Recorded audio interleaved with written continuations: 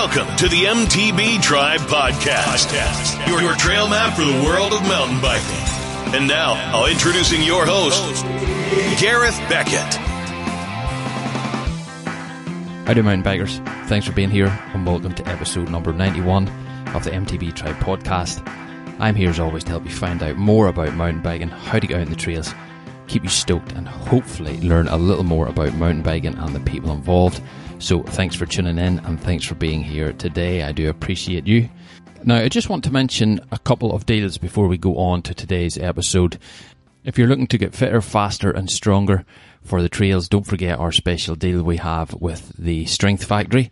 It's a special deal for MTB Tribe podcast listeners. You get 50% off your first month subscription with the Strength Factory's Strength and Conditioning program.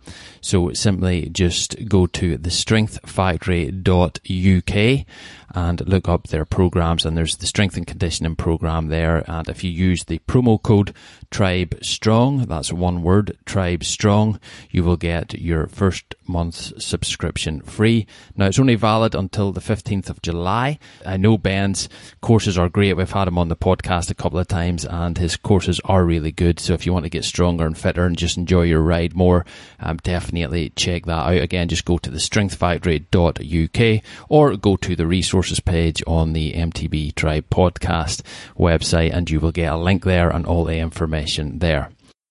Another deal you can take advantage of with being an MTB Tribe podcast listener is with the Trail Unknown guys.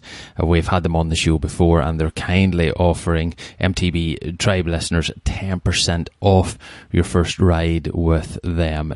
The guys at Trail Unknown showcase the best mountain biking in the UK national parks and areas of outstanding beauty through guided backcountry tours. The stuff they do is really, really good. And I know they've just got a new calendar, new dates out for 2019 there quite recently. They've added new stuff to their calendar, so go check that out. Now you can get 10% off your first ride with the Trail Unknown guys. So simply to take advantage and get that 10% off your first ride, all you have to do is to email the guys about what trip you're interested in and mention the discount code MTB Tribe Unknown. That's MTB Tribe Unknown, and you will get 10% off your first ride. That is available for the 2019 trips only. It is that simple. And if you want to visit the guys, just simply go to trailunknown.com and you will get the info there. And again, just go to the resources page on the MTB Tribe podcast and you will get the info there as well and some details how to get in contact.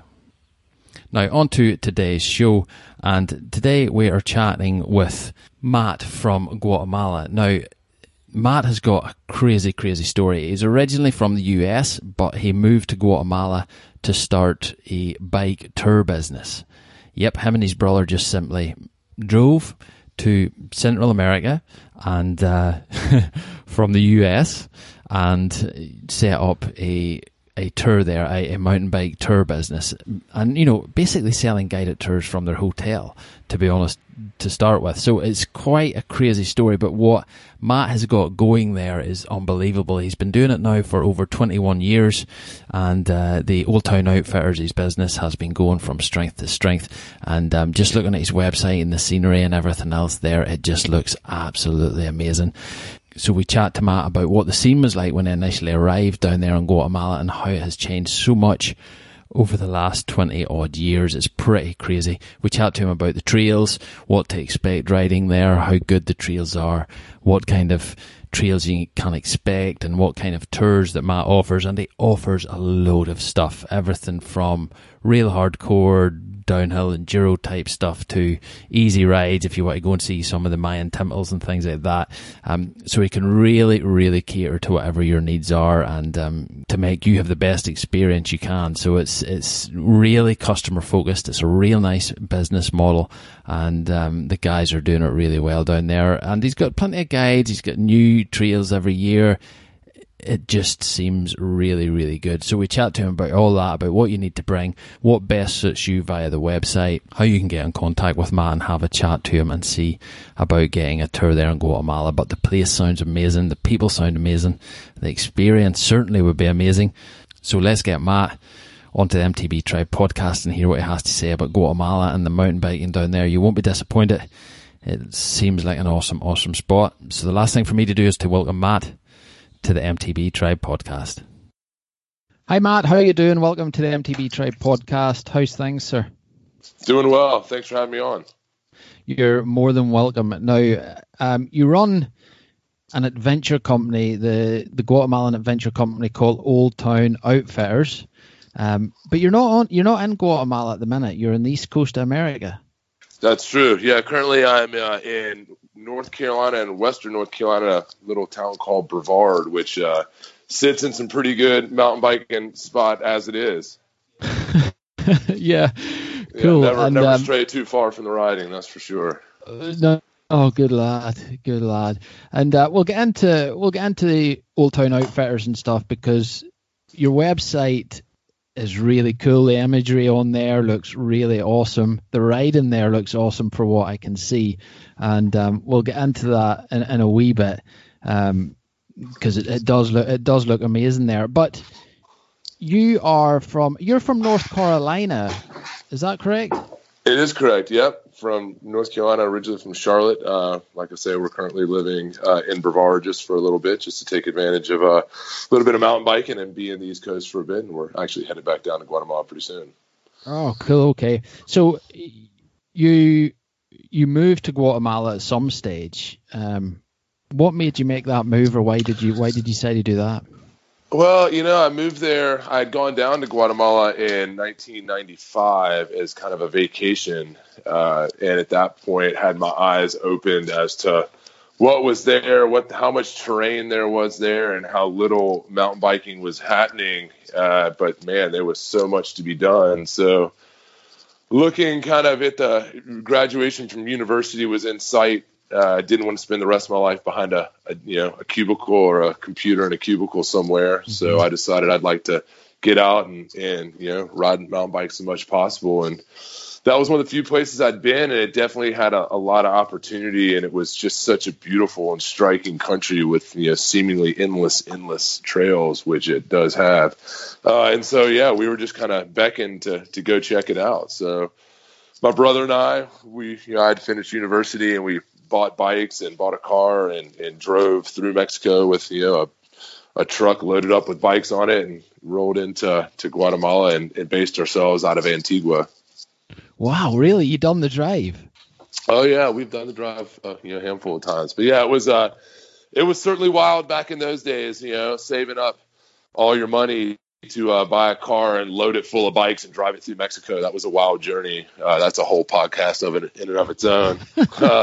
But yeah, we had a really good time, and we got down there, and we once the word got out that there were two guys in town with a rack full of nice mountain bikes and looking to take people out, we were running mountain bike tours out of our hotel room.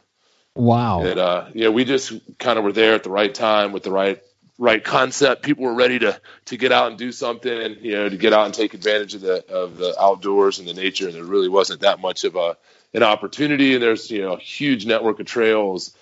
Guatemala being just such an agrarian society, there's farm trails covering the entire country. So really quickly we were able to string some rides together and get people out, and found a spot to hang a shingle on the wall, and we were off and running. Wow. So when you initially went down there, was it to mountain bike, or was it just as a vacation? Initially before that in 95, it was Christmas break from university. So I went down with my parents. My brother was actually studying Spanish in Guatemala at the time. He was doing a language immersion course, and he was there. And I went down to spend a little time with him and do Christmas with the folks. And then they went back, and I tried to stay. My parents gave me the big no on that one. They made me come back under penalty of kicking me out of the house kind of thing. So I decided I'd go back and finish up my studies. But at that point, it kind of was that eye opener, and it was just being there and seeing what was going on there. My brother at the time actually had taken my mountain bike to Guatemala, which it still lives to this day, which is interesting. My very first bike ever is still down there, which is kind of cool. And I saw him riding around and saw the pictures, and we got to riding a little bit. And then at that point just decided we wanted to go back. So then in 98, after I finished university, we loaded a truck and made it happen. Wow. So you actually consciously made the move down there. Was it scary at the time, or were you just going to go and try it for 6 months and see what happened? How did you go about it? I was young enough. I mean, it was certainly scary, but I mean, I was young enough to where I was kind of approaching it from the idea of like, hey, I'm gonna give this a go and see what happens. And I'd never done anything with any real consistency at that point. The longest thing I had ever done was go to university, and that, so it's like it was totally new to me. So I was going to go down with an open mind and and try to get this thing going. And I guess I felt like if it didn't work out or everything went belly up, we'd at least have had a cool opportunity and a nice travel and see a beautiful country. And then if I had to come back, I could come back and try to do it somewhere else or back to the corporate America or whatever else. Mm-hmm. Yeah. And what did you study in uni? It was Latin American studies and archaeology. So really? I was always in kind of anthropology. So always interested in that part of the world, even as it were just outside of the mountain biking. It's a very culturally rich country with the Mayan population that's there. So it's there's a lot going on. It's that kind of adds to the total package of the country. Yeah, exactly. Well, you get to ride bikes and go out and see all those sites that you're interested in anyway. Absolutely. We've done some of that. Yeah, I'm sure.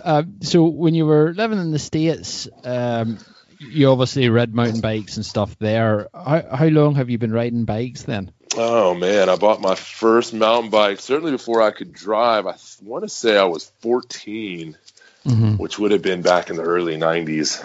I don't have to date myself too much, but yeah, it would have been early 90s. Bought my first mountain bike. It was, of course, a fully rigid, cantilevered, huge frame. I think it was a Nishiki, Manitoba, if I remember correctly. I'm sure it was a 21-speed, flat pedals with, cages, cantilever brakes, rigid. I mean, it was a beast. I think I paid $450 for it, and then I was off and running. And steadily started, getting into the sport. And, I was pretty well hooked at that point. It was, every opportunity was an upgrade. Every Christmas present was a fork or something, to kind of get it going. Mm-hmm.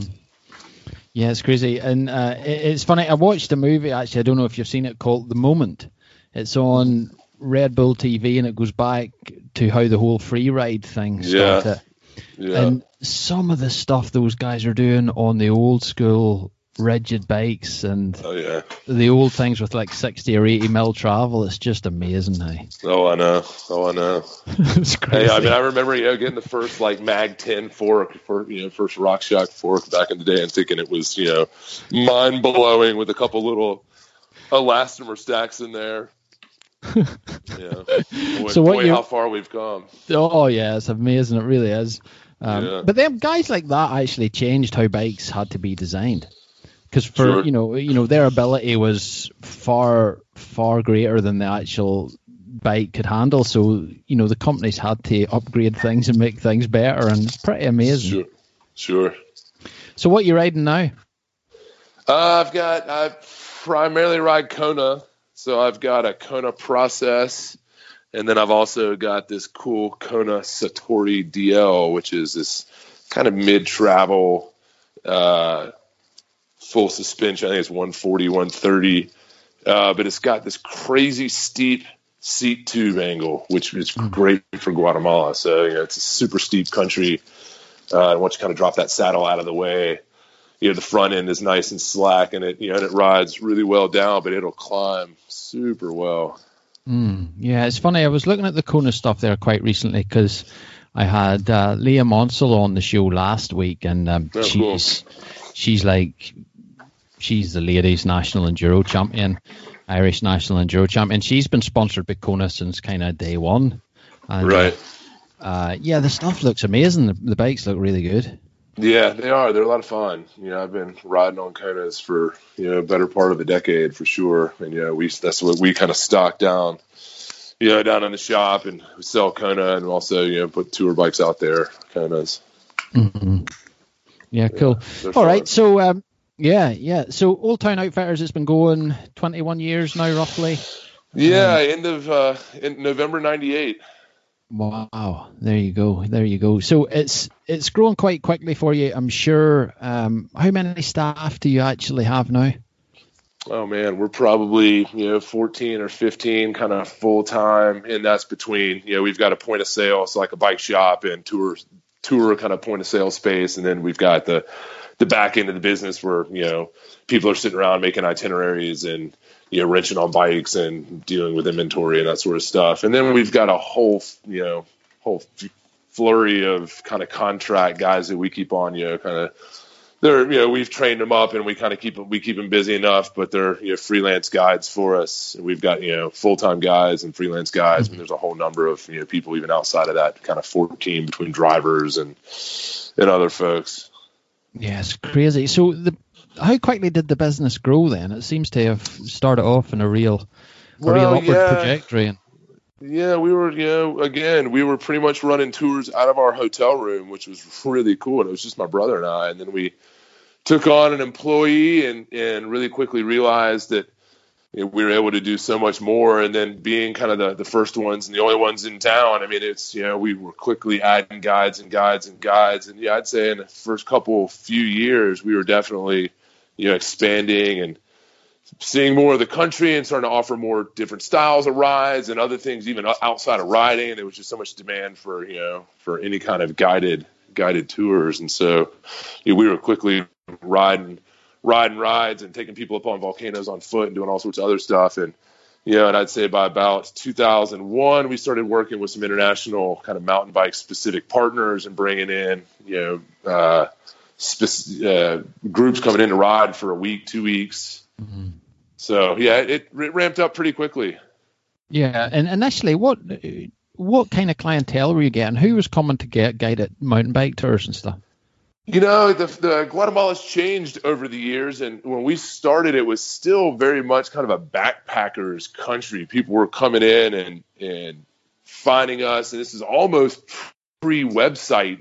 It was all guidebook driven, so it was travelers that were on longer walkabouts would get to Antigua and realize that, man, they had been on the road and were looking for something to do other than be in the bars and and in Spanish schools or doing whatever, and mountain biking quickly filled that void for a lot of folks. And as Guatemala has developed, it's become more of a specific destination where people are searching out. I want to go to Guatemala specifically, and then nowadays I want to come to Guatemala specifically to mountain bike. And so, we're definitely, Guatemala is putting itself on the map. There's a very vibrant riding scene there, and I think the word's getting out, and people are coming, to Antigua alone just to come ride. Mm-hmm. So, it kind of changed from, being kind of backpackers to then, families and, tour groups wanting to come to ride, and, now people coming specifically just to hang out in Antigua. Yeah, it's cool. And you do offer quite a lot. You offer like multi-day tours, rafting, rock climbing, trekking. You do even helicopter tours, man. Yeah, I mean, hey, man, there's we're trying to train some guys to ferry bikes on a helicopter. That'll be the next thing. Wow. When I can find the right pilot. Yeah, that's crazy. So, what's the area like? Tell us what the area is like there. Guatemala is a super mountainous country. I mean, Antigua alone is kind of up in the highlands, up in the Altiplano. We're at 1,500 meters, ringed by 3 volcanoes, one of which has lava coming out of it. Crazy to be able to sit right there in town on a rooftop after a ride, have a beer, and look out over the horizon and see lava coming off a mountain. But it's just a super, mountainous country with, beautiful forests and really cool trails and farms everywhere, and a lot of, super colorful, vibrant people. And it's a pretty tremendous spot. And as you kind of move west out of Antigua, you kind of get to the Lake Atitlan area, which is this big, cool, old volcanic caldera. It was a volcanic complex that imploded on itself and left this big, beautiful blue lake that's got amazing mountain bike trails that drop into it. And then beyond that, you kind of get up into the real highlands that are up around 3,000 meters. And it's craggy, rocky, windswept, really pretty super remote little villages, almost like a throwback to centuries ago. It's really cool. Yeah, man, that sounds awesome. What's the climate like there year round? Well, they call it the land of the eternal spring. It's always nice. I can do some, being from the U.S., I got the metric system down in some ways, but temperature I'm not so good at. It's always nice. It's always 70 degrees, 72, and it's warmer in the day, cool at night kind of thing. The seasonality there is more wet and dry. So the rainy season tends to kind of pick up May through October. And, that's not to say that it rains all the time, but you definitely get some rains. And if you don't mind getting a little bit wet here or there, or you can plan your rides the right way, you can kind of avoid it and take advantage of, with the rains come the green. And so country turns really nice and green and lush in the rainy season, and it keeps the dust down. And I quite prefer the rainy season over parts of the dry season where it really dries out. But kind of November to March is your drier time of year. And again, it can be a little warmer in the day in the dry season, a little cooler at night, just because you don't have so much cloud cover, and it kind of gets to be, the clouds hold some of that heat in. But the peak riding time, November, December, January are just glorious times to ride. It's definitely going to be dry. So if you're coming out of a rainy or a cold North America or Europe, coming down during November through kind of early winter is a really nice, time to be there. It's not super dry. It's not super dusty yet. It's dry. It's green. It's just a super great time to be there. So, Matt, is it a year-round business then?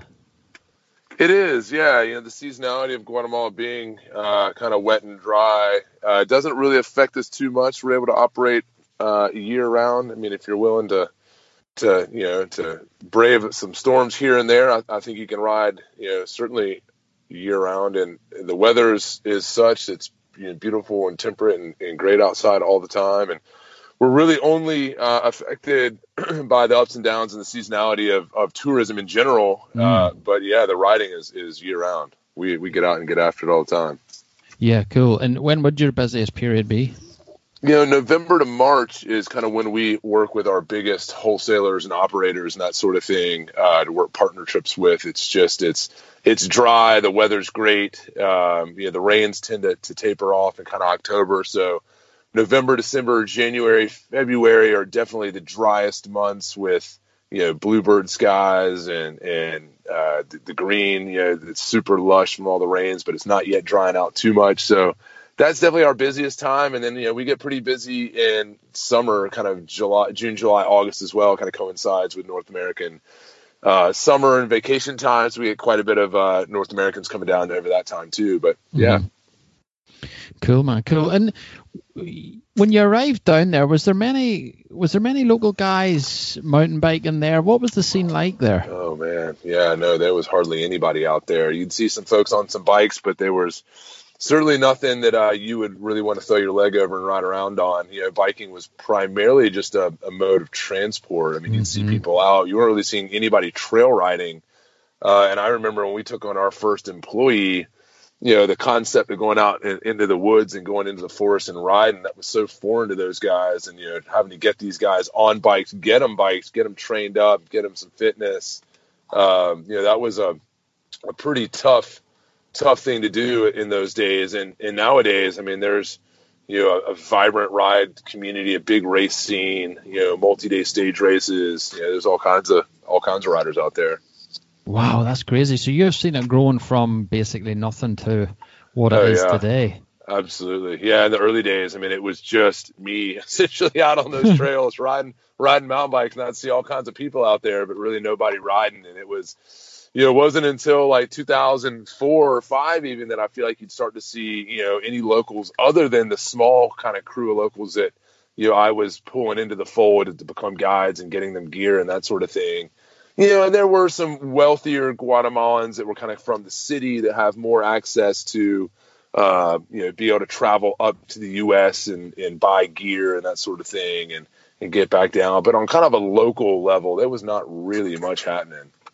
Yeah, it's weird that because we don't think of bikes like that essentially, because I've had the guys on from East Africa and Kenya and stuff, quite a lot. And they say the same, that the locals use bikes just as transport. It's to get from A to B for a reason.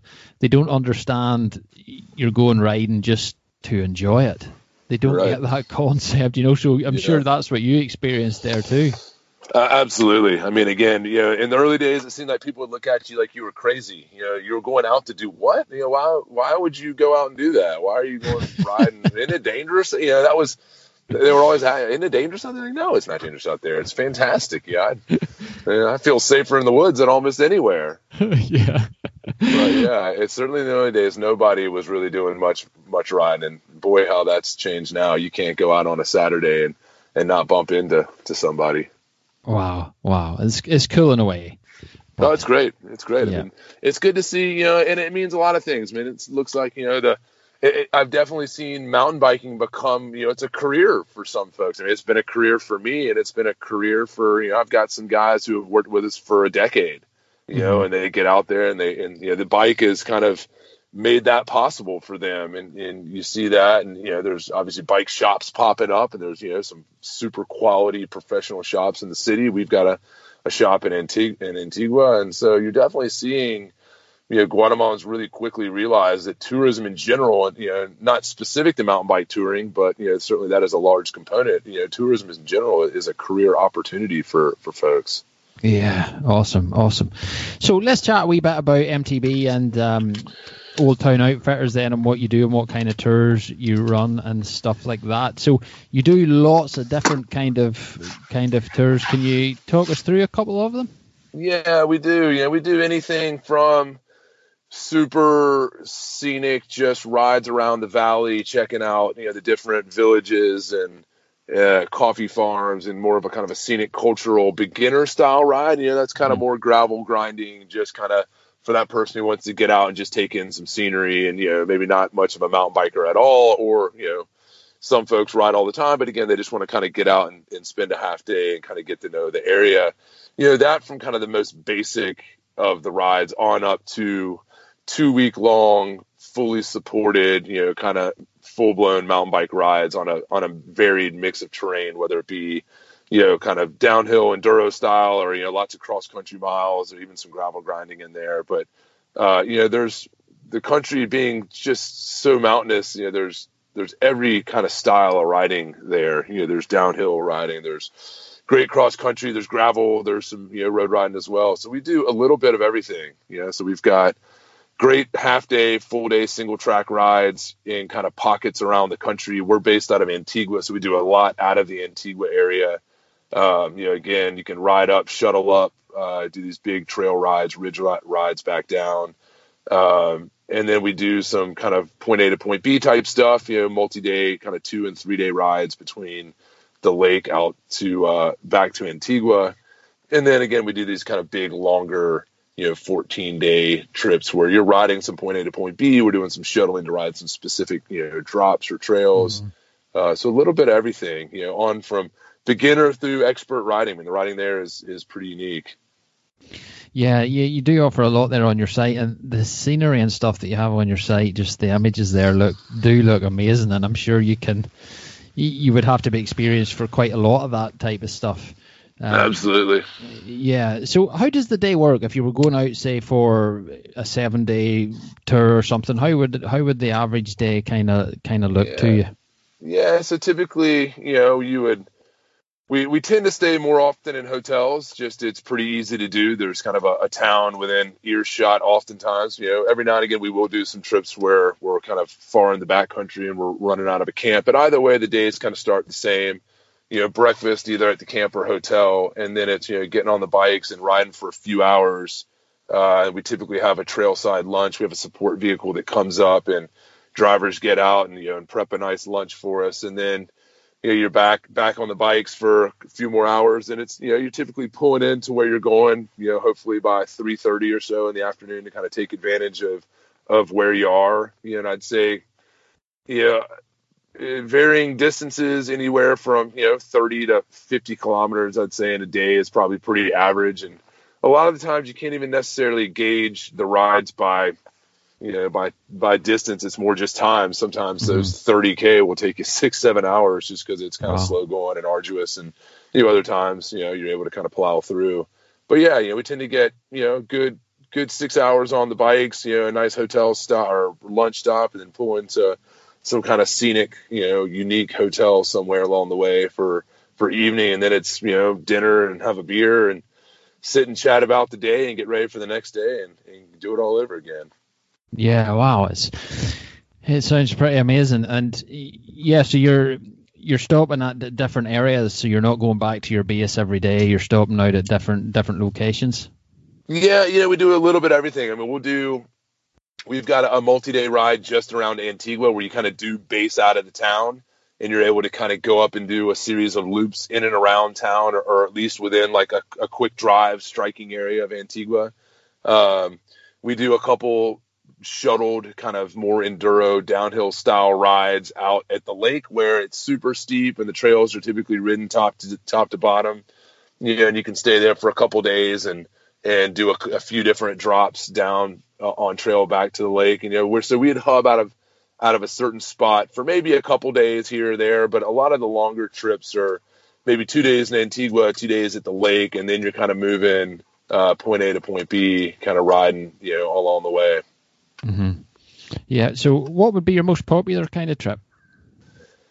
We do a lot of riding in and around Antigua on the 1 to 2 day level, and then we definitely do a lot between Antigua and the lake. It's just such a scenic space out there, and the riding is fantastic, and it's tough and challenging. Kind of my favorite style of stuff, super steep and loose and rocky and that kind of stuff. We do a lot of riding between Antigua and the lake, on the kind of multi-day level, 2 to 5 to 7 days. We tend to do a lot of that. Mm-hmm. Yeah, it's cool. And where would your typical customer be from now, do you think? Wow, we get a pretty good spread. I mean, I think when we first started, we were more focused. It just seemed like it was more European driven. And I'd say now we have a pretty good even split. I think North Americans make up quite a percentage of the market. But again, all over Europe and, Australia and New Zealand, and certainly the U.S. and Canada. Mm-hmm. Mm-hmm. Cool. And the thing that always strikes me about businesses like yourselves, adventure businesses and stuff, is gauging the person's ability. Because I'm sure a lot of people come out thinking they're experts when they're not really. So how do you kind of gauge that? What size are your groups, and do you ever find that people drop off and things like that? How does that work out? Yeah, that's always tough, right? I mean, we try to do as much as we can, obviously, before we ever get anybody booked on a tour. So a lot of it's just having good trained, people who are talking to folks. So if you're coming through the website and you want to go on a tour, we obviously are then trying to figure out what kind of rider you are, or, what kind of fitness you feel like you have, or where you live, or what you've ridden, and that kind of thing.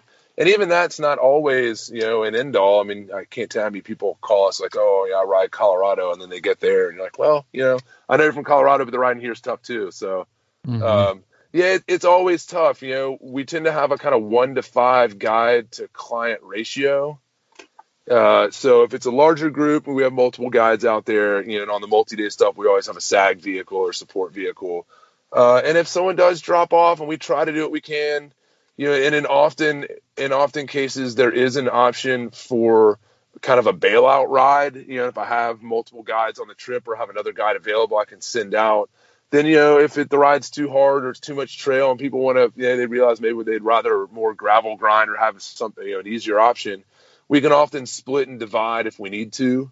Mm-hmm. But, in worst cases, I've definitely had people who, have sat out a day here or there, but that's pretty rare. Again, I feel like we do a pretty good job of getting people on the right ride and getting people riding the right terrain and the right length and seeing the right stuff. I mean, at the end of the day, it's someone's holiday and you want to make sure that they're having a good time.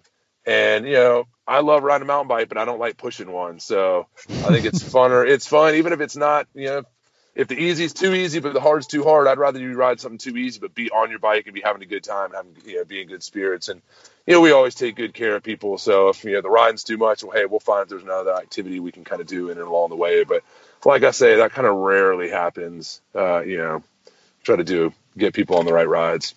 Yeah, exactly. So, you've been doing this for a long time now, but the experience you must need to knit all this stuff together is pretty crazy. So, how did you have pitfalls along the way? How did you get to this level you're at now? Oh man, there's pitfalls all the time. Even now, there's still pitfalls. It's just it takes a lot of determination and getting out there and really just trying to take in that much of a landscape. I mean, Guatemala, it's not a huge country, but there's a lot of terrain to cover, and there's a lot of places to ride, and rides change. And so just, kind of cataloging and getting out there and riding and spending the time and making the contacts, that's, all that stuff's pretty tough to do.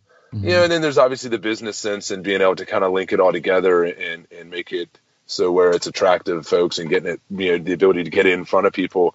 So yeah, there's been ups and downs, and but we've got a pretty good product, we feel like, and we got great guides, and the riding's fantastic, and the country's super cool, and so a lot of times it just kind of works out for us.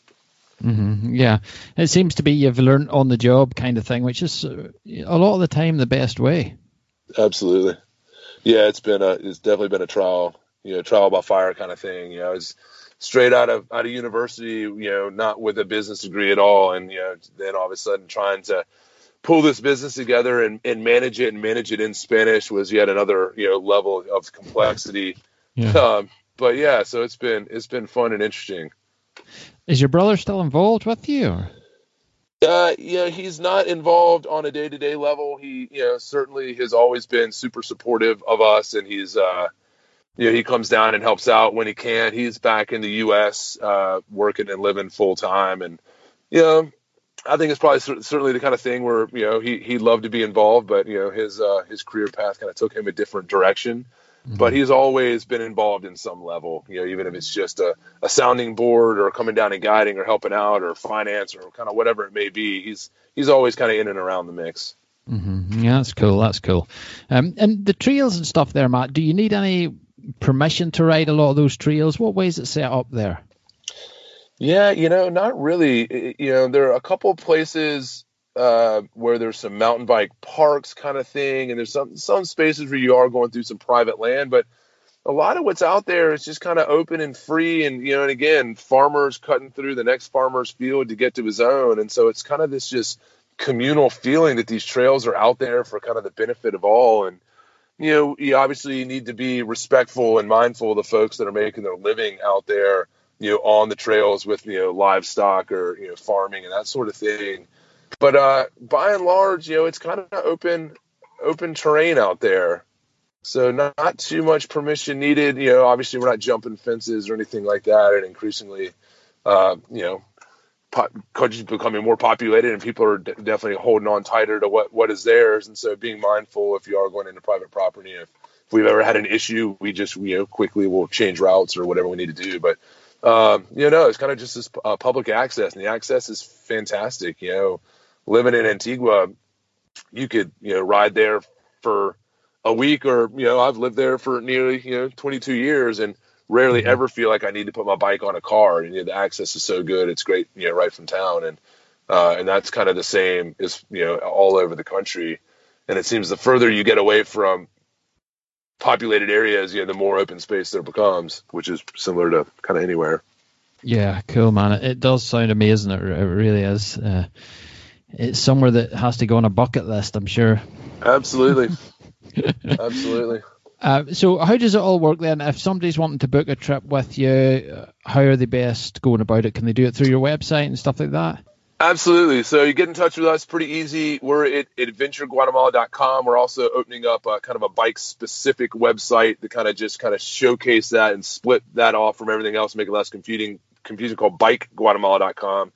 Either one of those two places, you can get information. You can get an email. There's phone numbers listed. You can email us, and we'll start working with you to put together itineraries, try to figure out what kind of ride you'd want to do, and help you out and pull all the logistics together for you.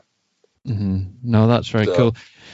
That's cool. And what about bikes and stuff like that? Can you bring your own bike and do all that kind of thing?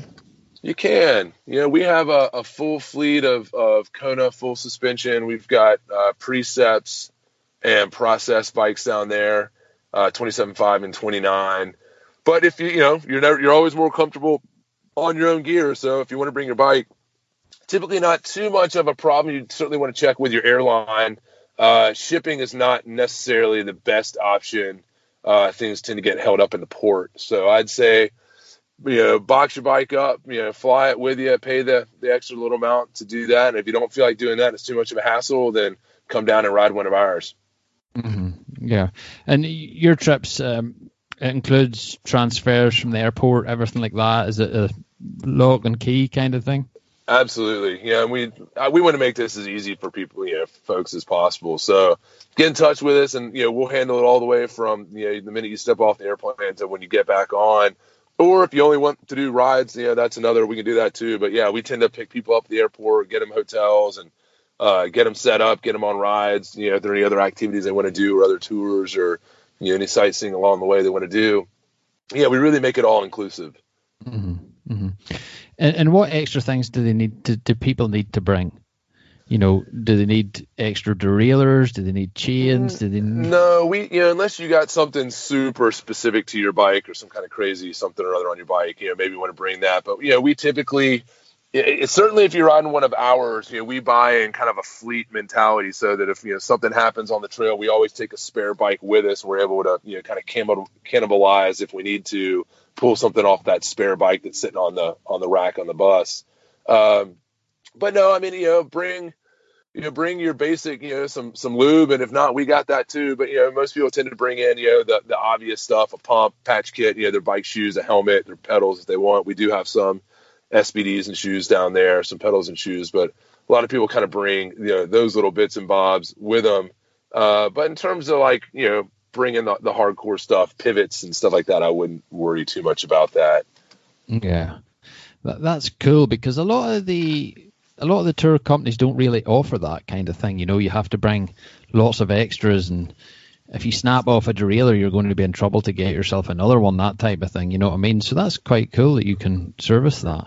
Right. Yeah, we do have a full service bike shop, and we've got parts and spares and stuff laying around. So again, unless it's just something that we haven't seen before, we typically have it in stock. And again, we do carry a bike with us.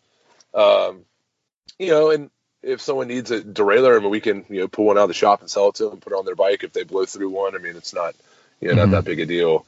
So yeah, it's not mandatory people bring stuff like that. If you bring it, that's great too, Mm-hmm.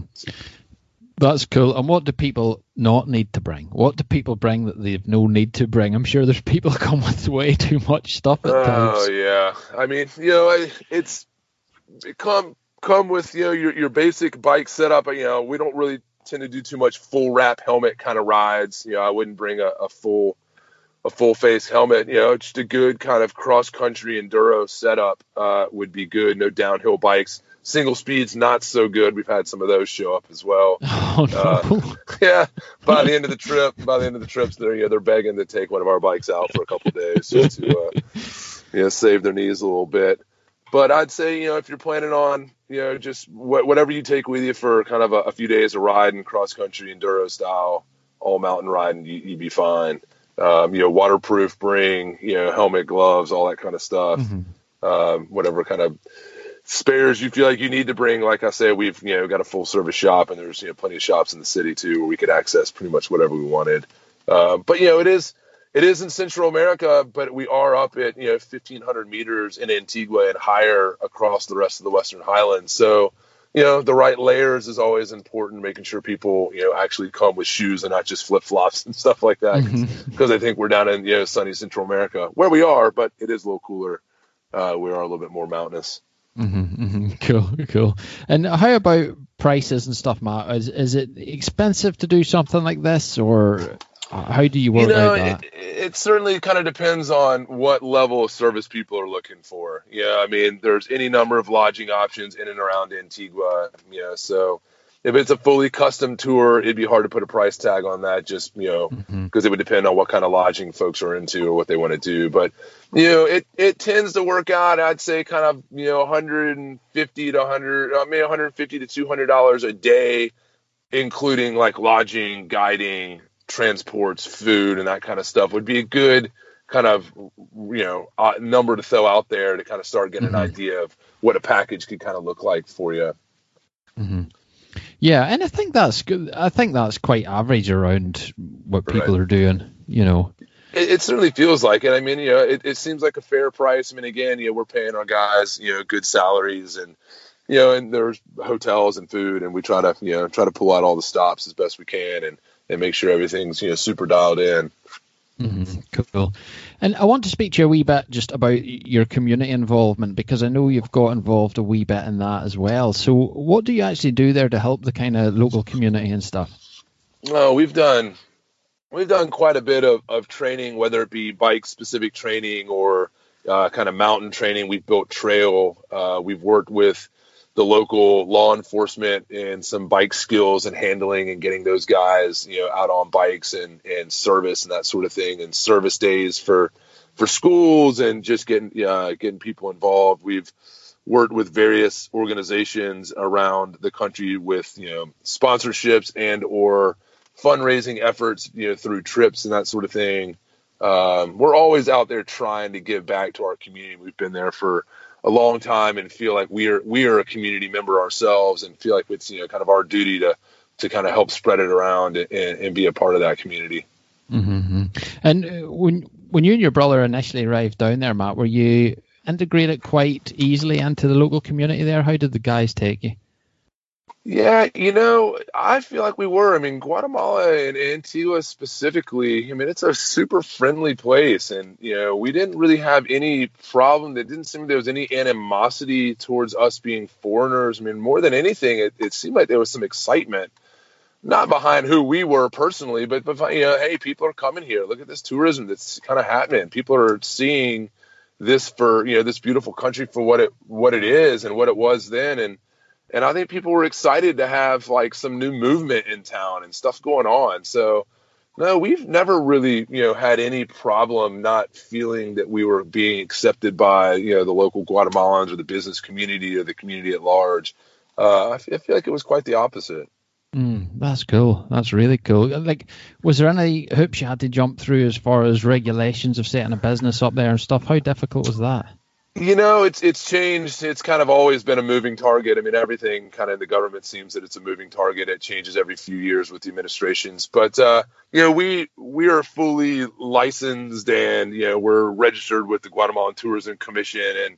And, on a personal level, I mean, I had to go through the kind of the paperwork to become a resident and that sort of thing, just for, business licensing and that sort of thing. But really, it's probably not too unsimilar to other places. You need an accountant and, get some lawyers on board to kind of help you out and navigate some of the paperwork to get a business set up and to be legal in the eyes of, the country. So it wasn't too difficult. And again, I feel like, Guatemala has been pretty receptive to people coming in and wanting to bring development and tourism dollars and, development dollars in the country. So it's been pretty good.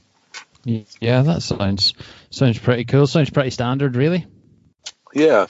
There wasn't anything, no back office dealings or, under the table kind of stuff going on. I mean, there is some of that out there, but, not too much, on just getting the business going. Yeah, cool. Now, the guys that you hire there, the guides you hire, are the majority of them local, or do you hire guys from North America or anything? We definitely hire. We try to maintain at least 75% or more local hire. I mean, most everybody in our office are local, Guatemalans. My current managing director is from the U.S. and he's kind of running the show on the day-to-day level at this point. But outside of that, everybody else in the office right now is Guatemalan, if I'm not correct. We have done. We've taken on some interns and some guides that have come down from Europe or North America. Maybe they're raft guides or they're out mountaineering guides in the winter and they want to come down, or they're bike guides that are taking the season off to come down. So we've definitely done some of that stuff, and that's more of kind of a short-term contract or almost like an internship kind of deal. But in terms of like full hire, we try to hire as many Guatemalans as we can. And, we're doing what we can to get Guatemalans trained up, to become guides and that sort of thing, putting them through whatever courses we can. so that they have that as a long-term career option.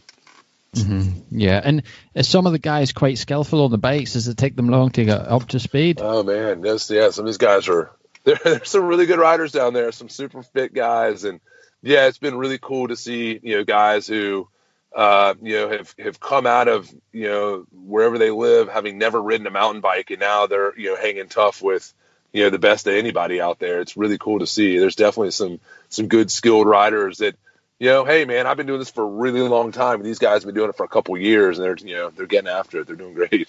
Yeah, it tends to be that way, I think. Oh man, it's so cool to see. Yeah, is there any young rippers there or anything? Any young guys getting really involved in it? Absolutely. I mean, again, like I say, the mountain bike scene has just been blowing up. There's a lot of really fit, fast guys down there, and I still haven't really seen too many people break onto the kind of international scene, but there's definitely some really good young riders around for sure. Mm-hmm. Take you out and take you to the woodshed.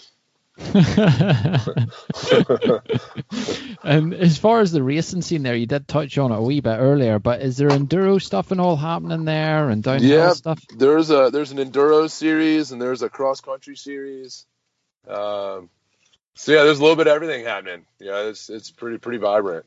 That's pretty cool. And is that mainly locals that are competing in those?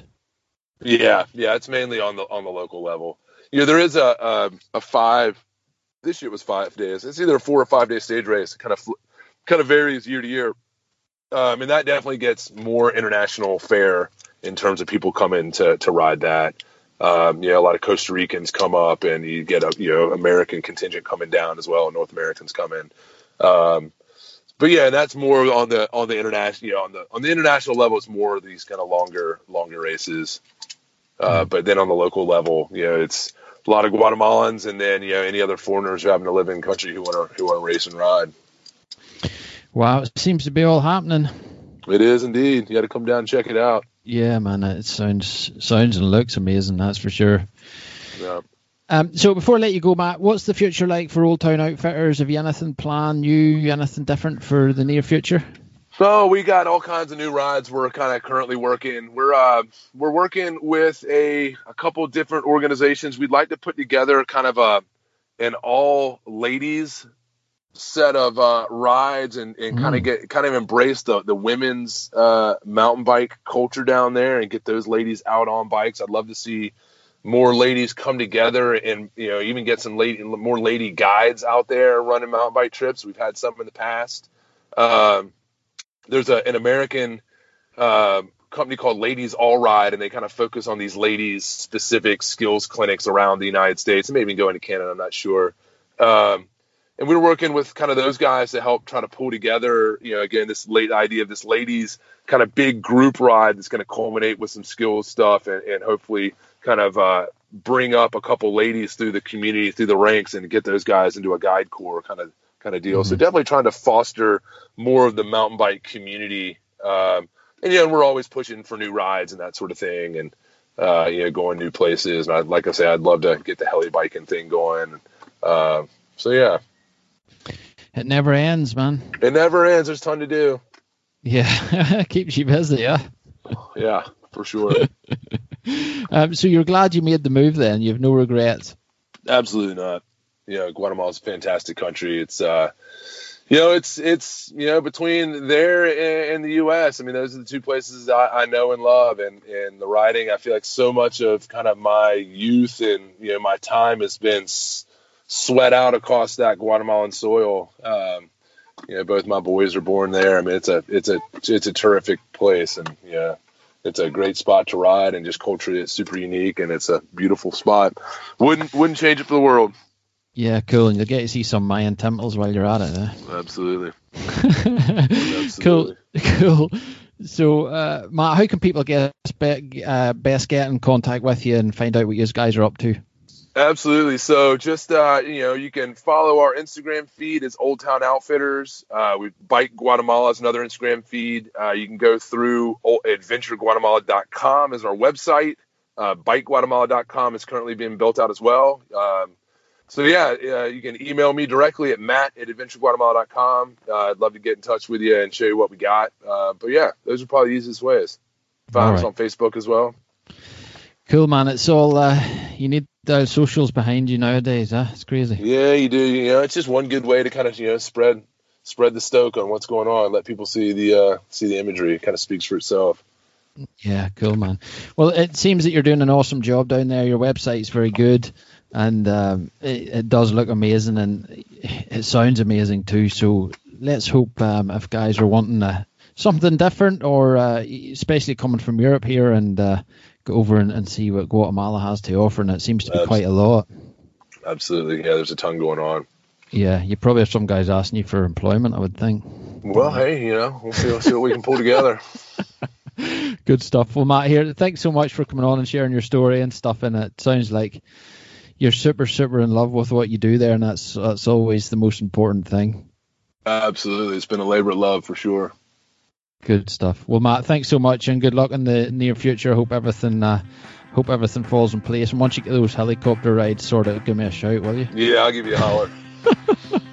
Cheers, bud. All right, bud. Thank you.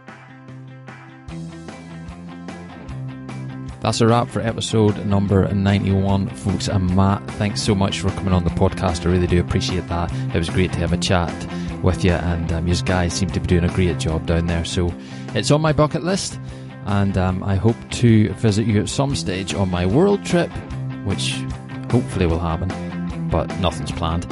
But you're certainly on the list, and I would love to get down there and check out what you guys are doing. It just sounds amazing.